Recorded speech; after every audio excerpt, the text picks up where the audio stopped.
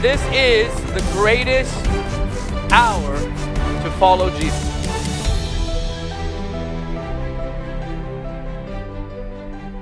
All right, let's take our Bibles. I'm going to continue with our teaching on Friends of the Bridegroom. Is that all right? You happy this morning? Okay. Wasn't that wonderful seeing so many people come to Jesus? Okay, come on, let's thank the Lord. Thank you, Lord. Thank you, Lord. My voice is feeling strong, but I'm trying not to carry the whole meeting vocally, and our team's doing amazing. Well done, Amy. Well done. So proud of you. So beautiful. And our worship team, oh gosh, we're spoiled, aren't we? I love you all so much. Thank you. Let's let them know how thankful we are. Yeah. It's true. They're just a gift from heaven. All right, turn to James 3, verse 1. And I'm going to read 17 verses and break all church growth rules with one act. I'm going to read many, many verses and break all the rules. God forbid you get a lot of Bible. Bring it's right. I will. He will. We're going to go for it today. Holy Spirit, this is your word. You are the author of the scripture. You inspired the scripture, and the scriptures are holy. And the scriptures are spirit and life. And so we live by your word. That's what you said, Jesus, that man does not live by bread alone, but by every word that proceeds from the mouth of God. And so our hearts are open. Our hearts are soft. Say this out loud. My heart is open. My heart is humble.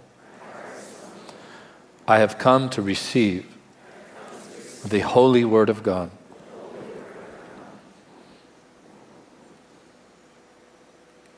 Glorify your name through the scriptures, Lord, I pray.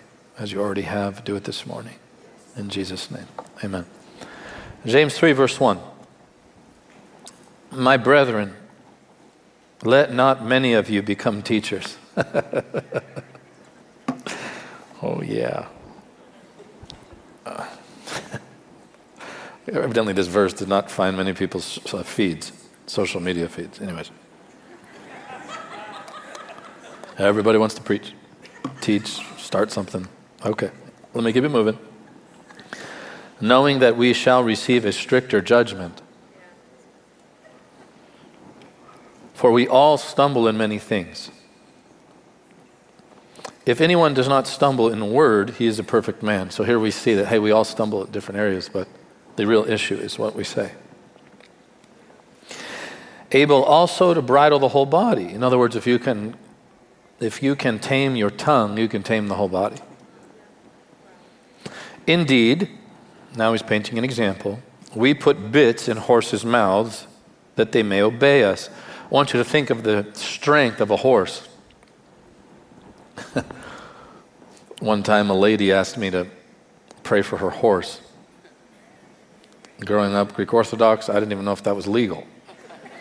Can you actually pray for a horse? Jess was pregnant with Theo, 8 months, or 6 months? Very pregnant, yeah. I'll let you say that part. She's very pregnant. And this lady said, my horse is sick. We were over dinner the night before, and I thought, well, big deal. It's a horse, who cares? And she said, I paid a lot of money for it. And then when she told us how much these competitive horses cost, I thought, wow, I'd be wanting prayer for it too. And she said, can you come pray for my horse? And I thought, when? And she's like now, or in the morning. So we drive over to this, I didn't grow up with horses. We had goats. We didn't have them, we didn't own them, but we had a lamb every year that we killed and ate. And in my community in Tarpon Springs, we weren't all horses. We weren't ranch people. We saw a lot of pit bulls, goats, stray cats. That's about it. And fish, we had in our aquariums that that we caught. So I walked up to this horse. We walked up to the stable. And I said, well, where's the horse? And that thing stuck its head out, and it looked like it was from Jurassic Park. I mean, the head came out like a giraffe, and this big black stallion from Europe. And she goes, pray. And so I went to stretch my hand, and she said, no, walk with me into the stable. This actually happened. I said, Jess will go. She's pregnant. So Jess rebukes me in front of a lady. She says, what kind of weakling are you? You're sending me, pregnant, into a stall with a horse. I didn't know they were that big. As I said, I never rode one. I still have no desire to do it. So we got up to this thing, and it was massive and jacked and powerful. And she goes, the sickness is all over its muscular system. And I thought, well, God can heal it from a distance. Why do I have to be in here? But I felt bad for her. And she walks me to the back of the horse, and she goes, you're going to start back here. And don't startle it, because it will kick you. And I'm thinking, well, why do we have to start back here if you don't want me to startle it? So I touched the horse real quick. I said, Jesus, heal the horse, you know. I think I said that, to be honest with you. I was like, okay.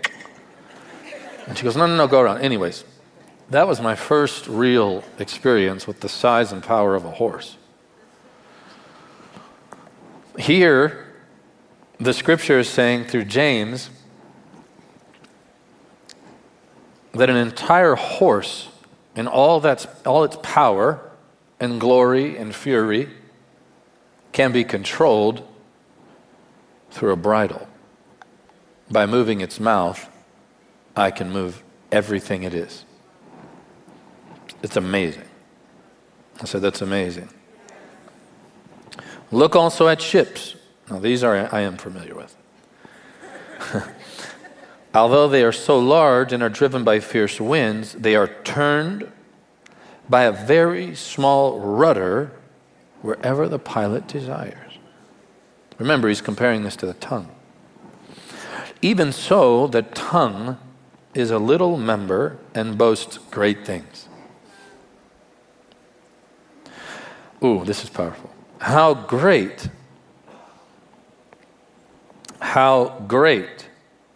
a forest a little fire kindles. In other words, one word can set the whole forest of your life on fire. And the tongue is a fire,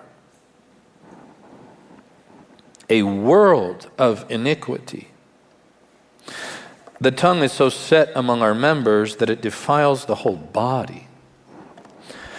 Do you understand you can defile your physical well-being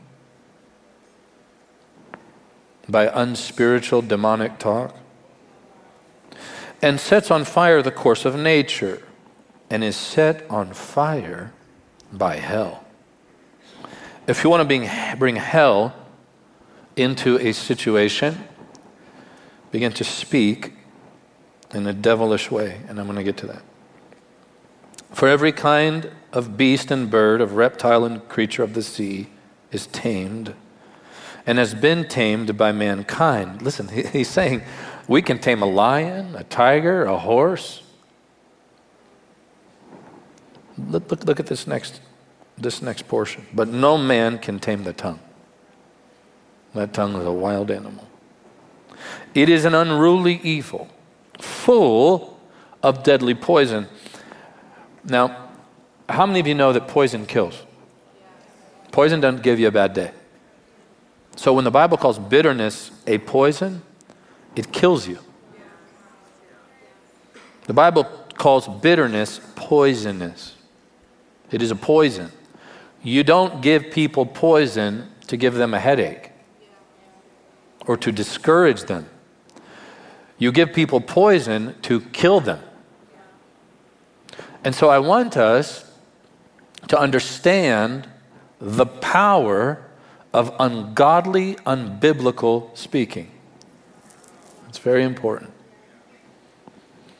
Now, obviously, faith talk and some word of faith perspective is not in line with the full breadth of the Scripture and in the historic church. There's no doubt. Some of that stuff's gone way too far. Absolutely. So I'm not talking about that. But I am telling you that it's by faith and through God's speaking that the worlds were formed.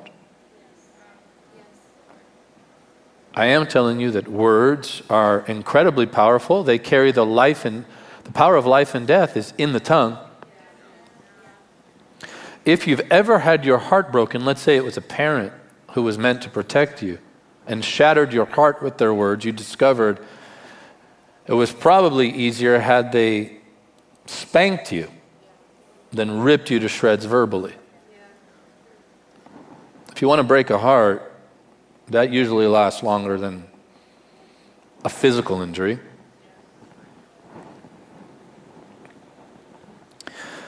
The tongue is unruly, it's evil, it's full of deadly poison. With it we bless our God and Father, and with it we curse men. Now here, the Scriptures are talking about this great dichotomy, that the church blesses God and the Father and then curses men, who have been made in the similitude or the image of God. Out of the same mouth proceed blessing and cursing. Now this is a beautiful, beautiful, beautiful description. My brethren, these things ought not to be so. Does a spring send forth fresh water and bitter water from the same opening? In other words, when you go to a spring, anybody ever swam in a spring? Or have you ever had a drink from a spring? Okay. Let's just say it's not a spring. Let's just say it's a vat of water, a Zephyr Hills water, whatever those things are called, containers. If you tap that thing and you press the button, imagine if you didn't know whether you were getting salt water or fresh water.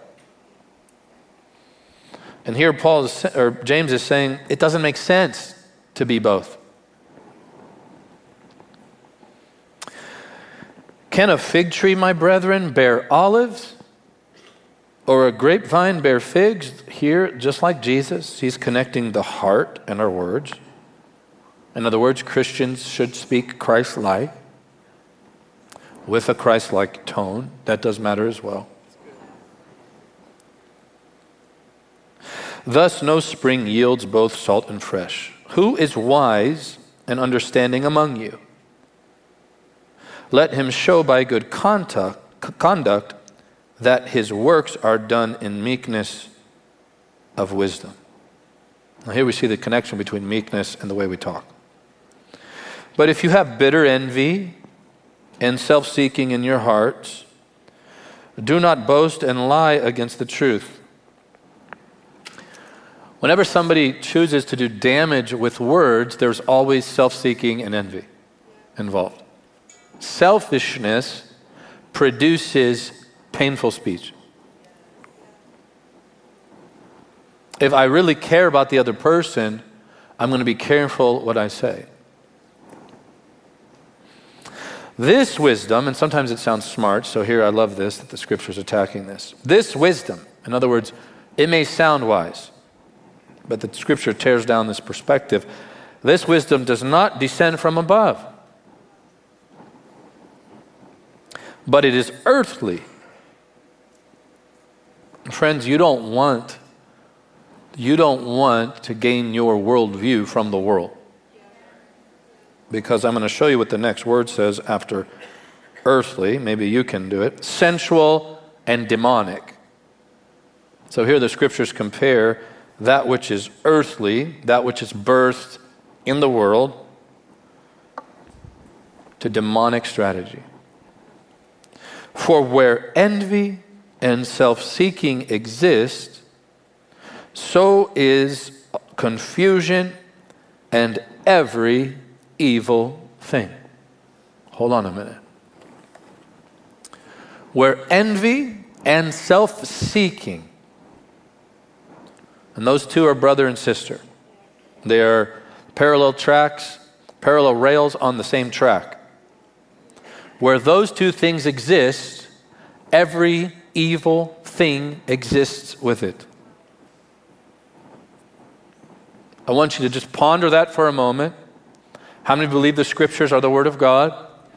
So we don't get to shift that. We need to allow them to shift us. I told our school, our Jesus school, I taught on Wednesday, it was my first session with them. And I laid out the 15 things we do there, which started with 11. They've grown to 15. And the 15 we never do. And one of those core values is we never cause division. Because the Trinity is 3 in 1. It is the culture of God to be united. Therefore, the culture of his body should be to be united. Are you following me? So, another thing I told them is that the word wins. The word wins when we don't understand the word. That just means we need to give more study to the word and time in prayer. But we don't throw portions of the scripture out. And another thing I told the students is, I'm going with the Bible that's been around way before us, and it'll be around way after us. I'm going with the Bible. Communism could not take out the Bible. It tried. It'll never work. In fact, one of the great leaders of the communist movement, who gave his life to affecting people so that they would forget about God and destroy the Bible, his house became a Bible printing press, a factory for Bibles. That's the wisdom of God. The Bible will be around a long time. The Bible will be known and discovered in heaven. Forever, O Lord, your word is settled in heaven. What I told the students was this. Look, you're getting free Jesus School without the tuition. I told the students this. If the word is settled in heaven, it should be settled in Apopka and Longwood and in Altamont, in Sanford. If there's no debate over the word there, I'm going with the word. I'm going with the scriptures. If I say something that's not biblical, never believe it. Don't ever believe anything I say if it's not from the scriptures when it comes to teaching. I gave you full permission to disagree with me. In fact, please do. Disagree with me if I do not teach the scriptures. But we have there's just this lifestyle in today's generation that wants to deconstruct that which constructed us. It's hilarious. If Hitler couldn't do it and the communist regimes of the past could not do it, the Bible's going to be around. And I'm going with that. If armies couldn't destroy it, I'm going with that. If prophetic history is falling in line with perfection, I'm going with that. If the life of Jesus fulfilled hundreds of Old Testament prophecies to the detail, I am going with that. And I would even encourage you who are history buffs, go study the history of Israel and the true history of the life of Jesus. And you're going to be blown away by the accuracy of the scriptures. The scriptures are amazingly powerful. They are infallible and they are inspired by God. Build your life on the Word of God. Now, this Bible says, it is challenging to imagine it because we cannot see vastly enough. Our view is not panoramic enough or deep enough. The Bible says where self-seeking and envy exist, dwelleth every evil work. And this is the sin of Satan, to become jealous of what was not his. He wanted to be God. And you're going to find that this is a common trend throughout Israel's challenges and even the early church's challenges.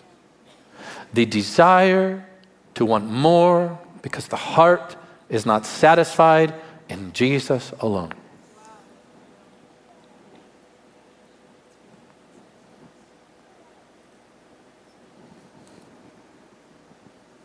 When you have ministry teams and a worship team, you can't put all of them up here at once. They can't all preach at the same time.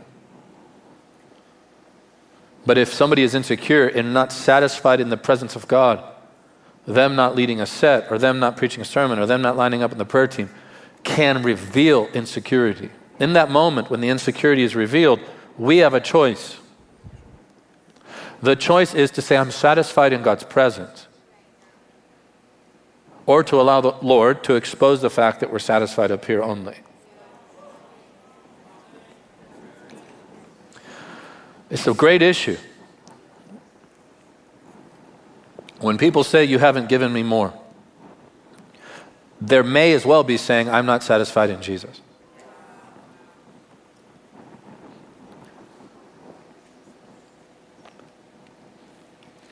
Everybody wants to be hidden until they're hidden.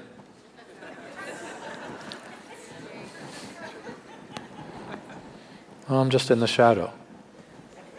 Yeah, but you're trying to get out with this conversation.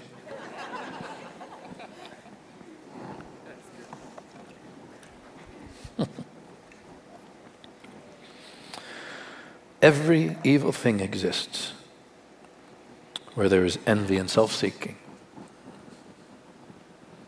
It's the danger of coveting. That's why it's in the Ten Commandments.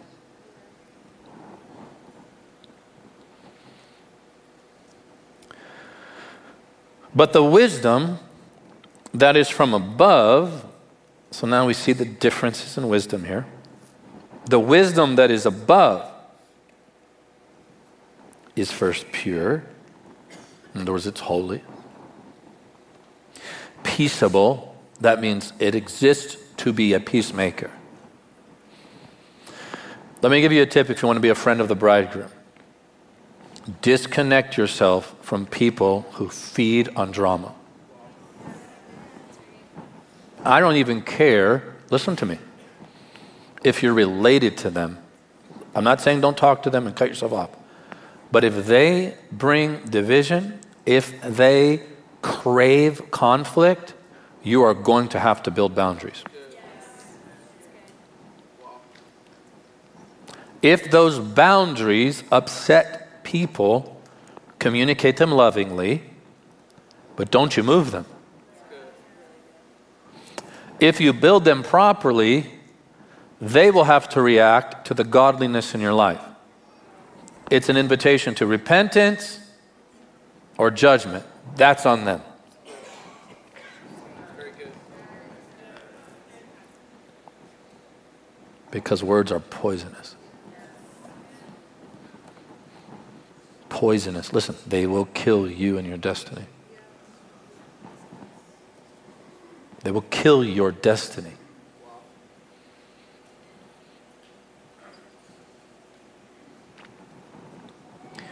We see this in the life of Jesus. We see such balance. How many of you know, like, he's just so perfect, so whole, so complete. There's no weakness in him. But we see in the life of Jesus that he's there on the cross. He's suspended, skinned alive. That sword is piercing Mary's soul that was prophesied by Simeon. And he looks down and sees his mother and looks at John and says, you take care of her, basically. And then he tells Mary, this is your son now. He loved John, and obviously he loved Mary, made sure both were taken care of. So we see his focus here on family. In his worst moment, he's thinking about his mom. What an amazing Savior. I said, what an amazing Savior. Family is vital. Family is beautiful. It's important. But then prior to that, Mary and her sons, Jesus' brothers, show up. And Jesus is preaching. And one of them says, hey, your mother and brothers are here. And he looks at the crowd. He says, who are my mothers and brother? Who's my family? But those who hear the word of God and obey it. That was a boundary. That was a boundary. In other words, when I'm doing this, I'm doing this. You have to have those in your life. Don't be prideful when you begin building the boundaries. Married couples are the worst at this. Newly married couples. The worst. They literally think they're Braveheart, both of them. The family pays for the wedding, raises them, wipes their you-know-whats for, I don't know how many years you do that. I don't know how long that lasts, but I remember. Thank God. You're doing all this stuff to raise the, you're working your tail off. They get married and the boundaries come like Braveheart and they bring offense. It's true. Start turning your phone off at like 3:30 p.m. just to prove to your new spouse that you love them. All the parents who've been through it said, well, you can say amen. I know your kids are in here. You're right. Do it with love, but do it according to the scriptures. Amen? This wisdom is from above. It's pure, it's peaceable, it's gentle. Gentle, that's the how. That's the how you use your tongue. It should be gentle. Meekness is wise. Say that out loud. Meekness is wise. That's why the meek get the earth. Because the proud and the boastful and the violent cannot have the earth. God won't trust them with it. That's why David could not be entrusted with the temple. Too much bloodshed. You need to learn, if you want to be a friend of the bridegroom, to allow the Lord to take vengeance, not you. If you want to be entrusted with the presence of God, you cannot crave blood. You cannot crave drama. You cannot crave war. Peaceable and gentle. This is mighty in the kingdom. That's why we need a greater revelation of the Lamb of God. Because the Lamb of God conquers through meekness. That's so good. Today's church on many fronts conquers with volume. And they call themselves warriors. You have no revelation of the Lamb, therefore you are not a new covenant warrior. As Jesus said, you don't know what spirit you are of. Don't you remember when they said, Lord, they won't receive us, let us call fire. The disciples said, let's kill them. They didn't receive the gospel, let's smoke them. That's what happened. They came in, they were rejected. Hey, Lord, let's blow them up. That's exactly what happened. Exactly. Fire and brimstone. Take them out. And Jesus looked at him and he said, don't you know what spirit you're of? Don't you know you're walking with the Lamb? That's heavenly wisdom. Heavenly wisdom destroys the prideful devil with lowly meekness. Heavenly wisdom, listen carefully, heavenly wisdom never, ever exalts itself. You see, as long as you see Jesus and the cross as merely something he did, rather than who he is, you'll never see him properly. If he came as the Lamb, if that's his nature, that is a game changer. But if you see him as Thor, who happened to stop by the cross to pay a mere penalty off, you'll never see him rightly. What I'd like to submit to you this morning is that there's power in turning the other cheek. I would like to submit to you that the kingdom, hear me well, you're going to need it, I feel the Lord. I would like to submit to you that the kingdom moves forward in its conquering nature when you're most lamb-like. The world has never seen such a warrior. Because this typically, in a natural war, the goal is to stay alive and kill. Jesus came to win the war by dying.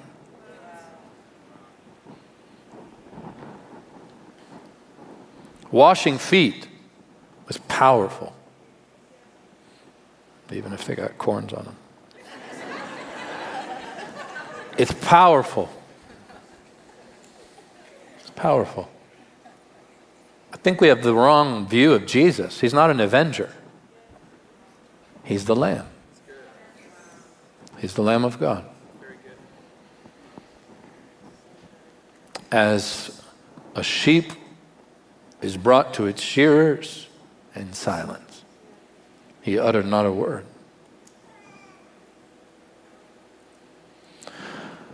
When you learn to obey God's red light, when you feel like defending yourself, when you learn how to obey that red light, God will turn his green light on and get involved. When you go like this, God will take 2 steps that way. I've seen it. I've seen it. And you just stay faithful. Keep bearing fruit. Keep bearing fruit. And then one day God is going to create a few lines before the throne, and there'll be a massive fruit audit.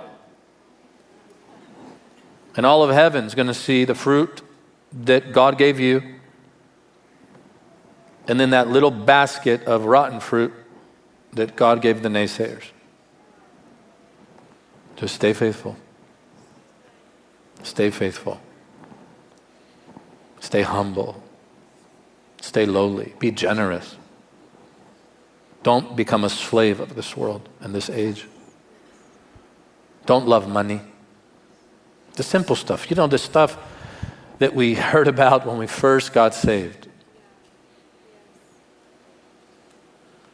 Before we got so spiritual, we got weird. Turned into Martians. I'm talking about simple, biblical Christianity. There's a great liberty that comes when you're not bound by material wealth. When God starts to bless you, that could be the test. The moment you stop being sensitive to the Spirit and obeying what He's saying, give that away, do this, do that. The moment that thing gets dialed down, you need to go into sacrificial mode and stir that thing up again. You know, we judge people like some of the monastic movements, like that St. Francis birthed, or we judge them because, well, God wants us all blessed. You know, at least the guy said, I will not be a slave of earthly possession. I'm not saying they got it all right, but to love money is the root of all evil. This kind of stuff. Is this all right? It's full of mercy and good fruit. Listen to this. Without partiality. See, this wisdom doesn't compromise. No, don't think for a moment that you don't get to speak the truth. It's without partiality, and it's also without hypocrisy. In other words, God lives inside of you. Jesus himself is indwelling us by the Holy Spirit. Therefore, the outflow of our life should be Christ-like. And such a lifestyle, such a wisdom here, James is saying, is without hypocrisy. In other words, if you say you're a believer and you don't speak like one, hypocrisy is involved. Now, the fruit of righteousness is sown in peace by those who make peace. Blessed are the peacemakers, for they shall be called sons of God. Peacemaking requires making. It's work. But the work, if you follow the biblical pattern, will conform you into the image of Jesus. All right. Let me say this very quickly. I wanted to read that passage. That's almost my whole sermon. Back to a friend of the bridegroom. Why did I read that? Write this down. If I want to be his friend, I must learn to tame my tongue.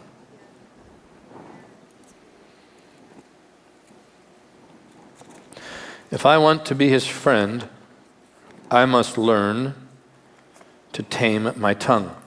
I don't think we realize the weight of our words.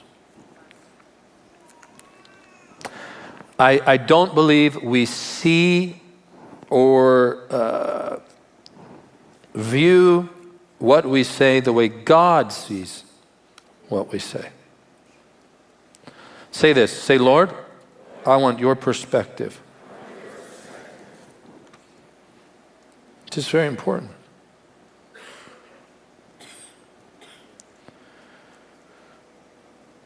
And we want to see things the way the Lord sees them. Turn your Bibles to Acts 9. This is good. I said, this is good. This is going to build a foundation in your life. You are getting a nice filet with the bone in it.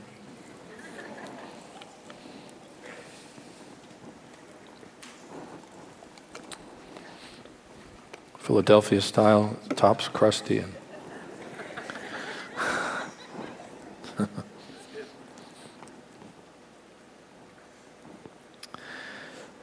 Acts 9, verse 1. This is the road to Damascus conversion. Then Saul, still breathing threats and murder against the disciples of the Lord, went to the high priest and asked letters from him to the synagogues of Damascus, so that if he found any who were of the way, those are the Christians, whether men or women, he might bring them bound to Jerusalem. So he was out to take prisoners. And he was there, by the way, holding the clothes of those who killed Stephen. Remember that. And the word Stephen is the Greek word Stephanos, which means crowned one. The first martyr named the crowned one. How many of you know Jesus isn't standing at the right hand of the Father? He is seated at the right hand of the Father. You know that, right? But when Stephen died, what did he see? Jesus standing. Jesus stood in honor of somebody who followed his path. Verse 3, as he journeyed, he came near Damascus, and suddenly a light shone around him from heaven. Then he fell to the ground, and he heard a voice saying to him, this is the first thing out of Jesus' mouth, Saul, Saul, why are you persecuting me? Now, am I getting this wrong? Because verse 2 says he was taking those who were members of the way, hoping to bind them and take them back to Jerusalem. It seems like he's just persecuting the church, but not the Lord. Is Jesus confused here? Does Jesus see this massive chasm and canyon between him and his people? And what I want to give you now is this correlation, this relationship between touching the Lord's people and touching him. Now notice he doesn't say here, why are you just harassing them? He says, you're persecuting me. Now, Saul discovered very quickly that he was losing the fight. He was blind and on the ground.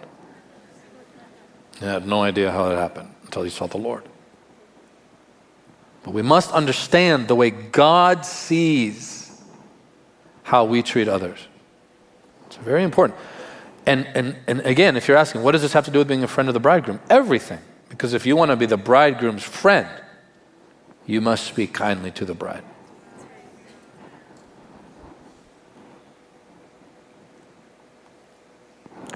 Let me give you one Old Testament passage. Well, I'll give you a couple.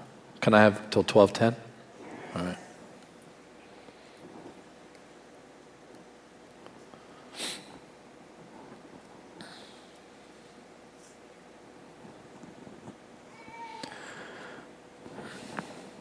Go to Numbers 12.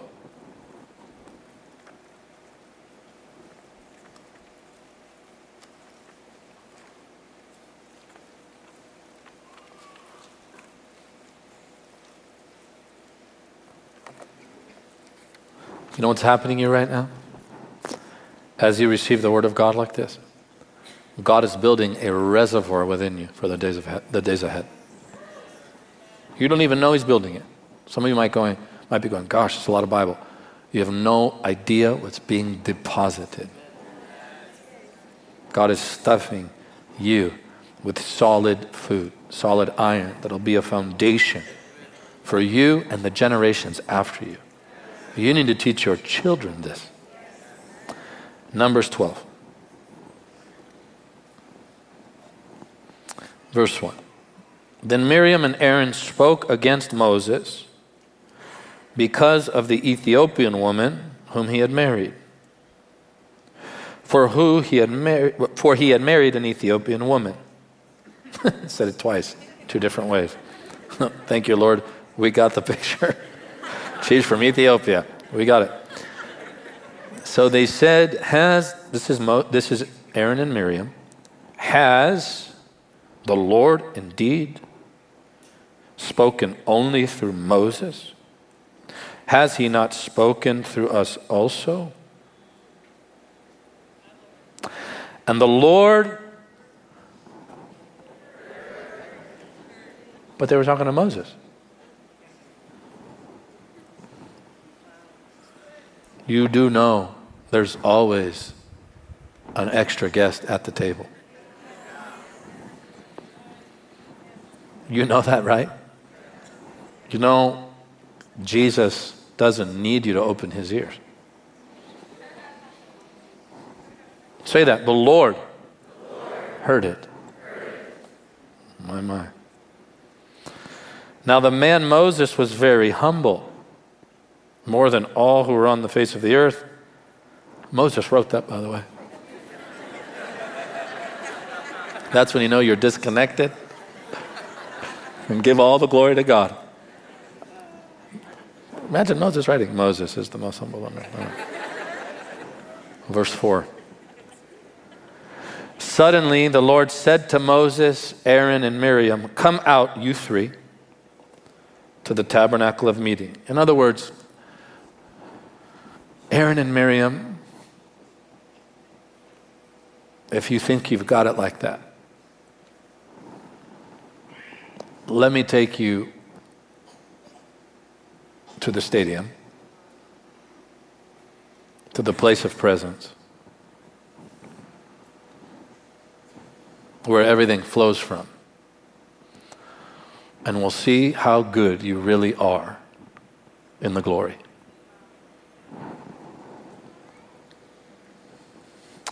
And then the Lord came down in the pillar of cloud and stood in the door of the tabernacle and called Aaron and Miriam, and they both went forward. I'm sure when the Lord left Moses' name out of that one, Aaron and Miriam knew what was up. Moses was probably like, he asked for y'all. I'll be right here.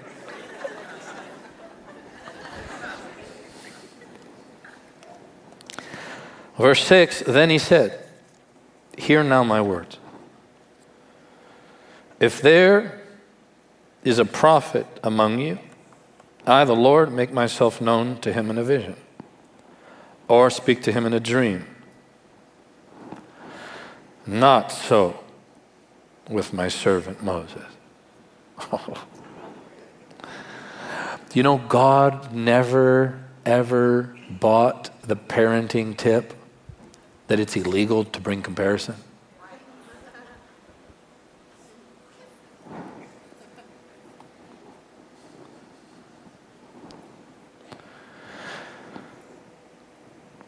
He is faithful in all my house. In other words, you're not. And now let me talk to you about how I speak to him, face to face. I speak with him face to face, even plainly, not in dark sayings, in other words, like I do you two. And he sees the form of the Lord. This is the Lord expressing to them the depth of his friendship with Moses. Listen to this now. Since this, remember, this must be the backdrop contextually. Since I speak face to face with him, and since he's found a place in my presence that you've not found, and since I reveal my form to him, that's how close we are. Now, let me read this next portion of the verse. Why then? If Moses and I are that close, why then were you not afraid to speak against my servant Moses? In other words, have you lost your mind? Are you crazy? So the anger of the Lord was aroused against them, and he departed. And when the cloud departed from above the tabernacle, suddenly Miriam became leprous, as white as snow. Then Aaron turned toward Miriam, and there she was, a leper. So Aaron said to Moses, "O my Lord, please do not lay this sin on us, in which we have done foolishly and in which we have sinned. Please do not let her be as one dead, whose flesh is half consumed when he comes out of his mother's womb." And so Moses cried out to the Lord, saying, "Please heal her. Oh God, I pray." What a heart. You never glory in someone else's punishment. Never. Don't ever fall into that. It's fearful to watch it. Contend for mercy. Don't applaud it. And the Lord said to Moses, "If her father had but spit in her face, would she not be shamed 7 days? Let her be shut out of the camp 7 days, and afterwards she may be received again." And so Miriam was shut out of the camp 7 days, and the people did not journey till Miriam was brought in again. And afterward the people moved from Hazeroth and camped in the wilderness of Paran. Okay. As I wrap this up, I think what I want you to gain the most is this. Like, God is deeply connected to the person to your right and left. All right, let me help you. God is more connected to them than you are with your parents, your spouse, or your children. And God has no problem telling you that and defending them.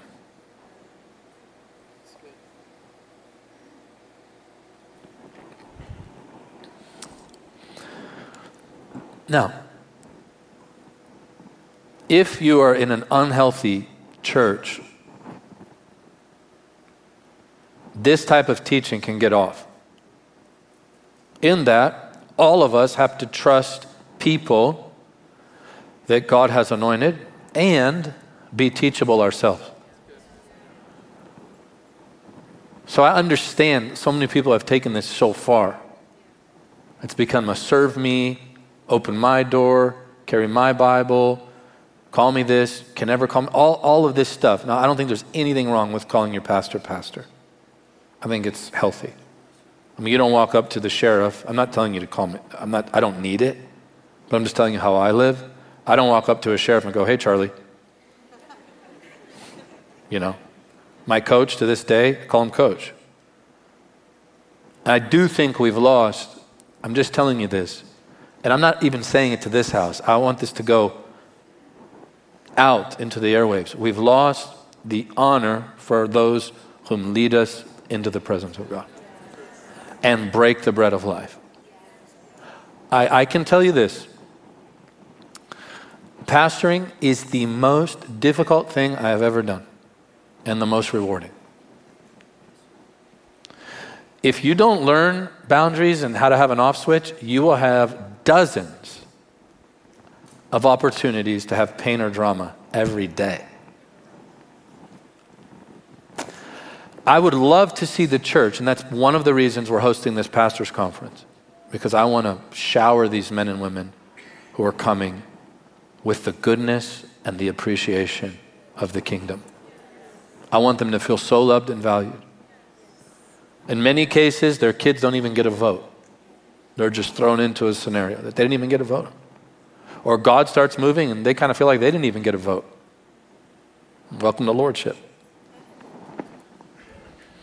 But I would love to see the church gain a mass appreciation for those who break the bread of life. And to treat them accordingly. I used to sit with a man named Ralph Wilkerson. Ralph was very close to Catherine Kuhlman. He lived near my father-in-law when they lived out in California. And I used to go over there all the time. I never, ever would have called him Ralph or Ralphie.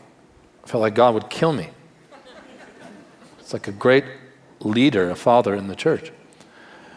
I'll never forget this young little hipster preacher kid came over. He had the whole thing going, man. He looked like just perfect, right out of a magazine. Had his whole church launch kit, that whole look going, black frame, everything. It was perfect. Whole deal.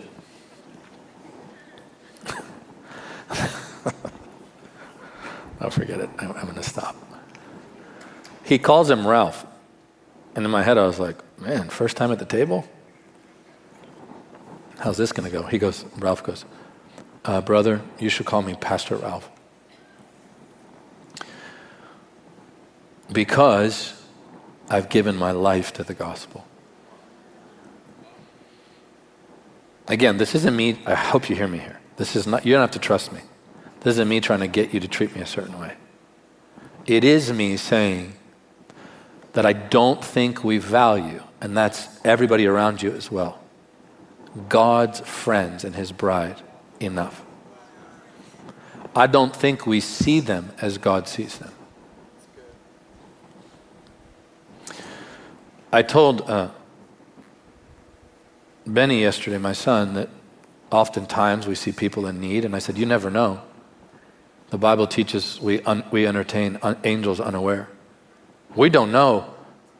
That's what the Bible says. He said, that makes me uncomfortable. I know, that's why I said it. That's what the Bible says.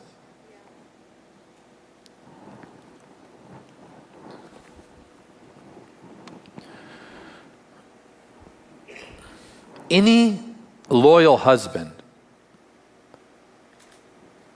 any normal, godly husband feels as though he is attacked when his wife is attacked. Amen? Where do you think we got that from? From the Lord. Peter, when he was restored, may I have the communion elements, guys? Want to help me, Joel? When Peter was restored, do you have one, bud?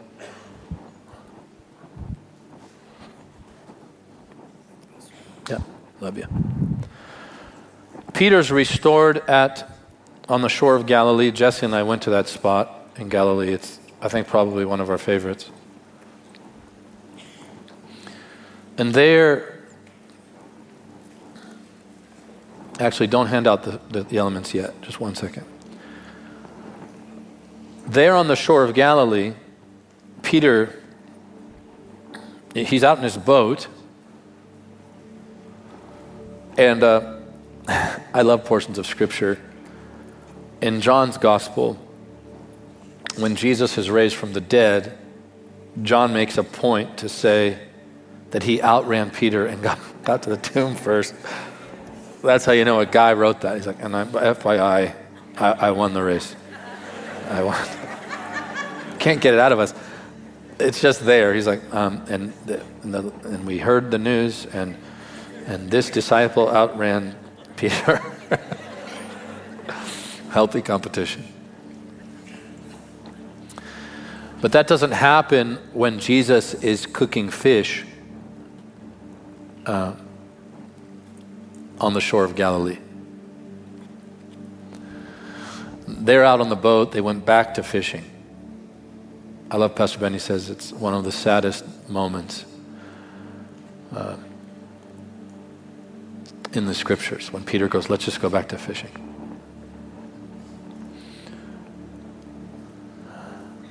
And remember where Peter was called from, right? The shore as a fisherman. And do you remember where Peter betrayed the Lord? what was he standing around? Say a fire. Remember, they were warming themselves. So now Jesus puts all that together in Peter's restoration. He goes back to the shore that he called Peter from and makes sure that there's a fire there and stirs up Peter's memory. Imagine that. Oh gosh, here we are. The same shore he called me from, and a fire there just to remind me of what I did a few days ago. And Jesus puts all that together and lovingly restores Peter. But he restores him by asking this question: do you love me? Not will you do this and that for me. Do you love me? And Peter says, you know that I love you. He asks him again, do you love me? You know that I love you. But what does Jesus respond with when Peter says, do you love me? This is what he says: feed my sheep. Here's the tragedy, guys, that we've got to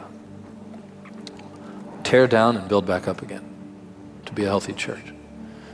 I'll never forget hearing somebody say, I chose that church because the pastor shook my hand and remembered my name. And I said, that's what name tags do. He didn't remember it, he read it. But we would value our hand being shaken and not value feeding the sheep with the holy word of the living God. Jesus didn't say, if you love me, shake hands. There's nothing wrong with it. Some people can physically, some cannot. Me, for instance, if I said hello to everybody on the way in and out, I wouldn't be able to preach on Sunday night. Because of my voice, I just would not be able to do it. But immediately, Jesus says, Peter, you're going to take care of my people. This is how you do it. Feed them and tend to them. I want us to treat all those who break the bread of life in our lives, whether it's a guest speaker, our team, myself, Jess, others, and each other. I want us to treat each other as the bride of Jesus. Amen. To get daily teaching from Michael and to follow our event schedule around the world, please follow us on Facebook, Twitter, and Instagram. Be sure to subscribe to the Jesus Image TV YouTube channel as well. By partnering with Jesus Image, you will help us take the saving and healing power of Jesus to the world. Your giving changes lives forever.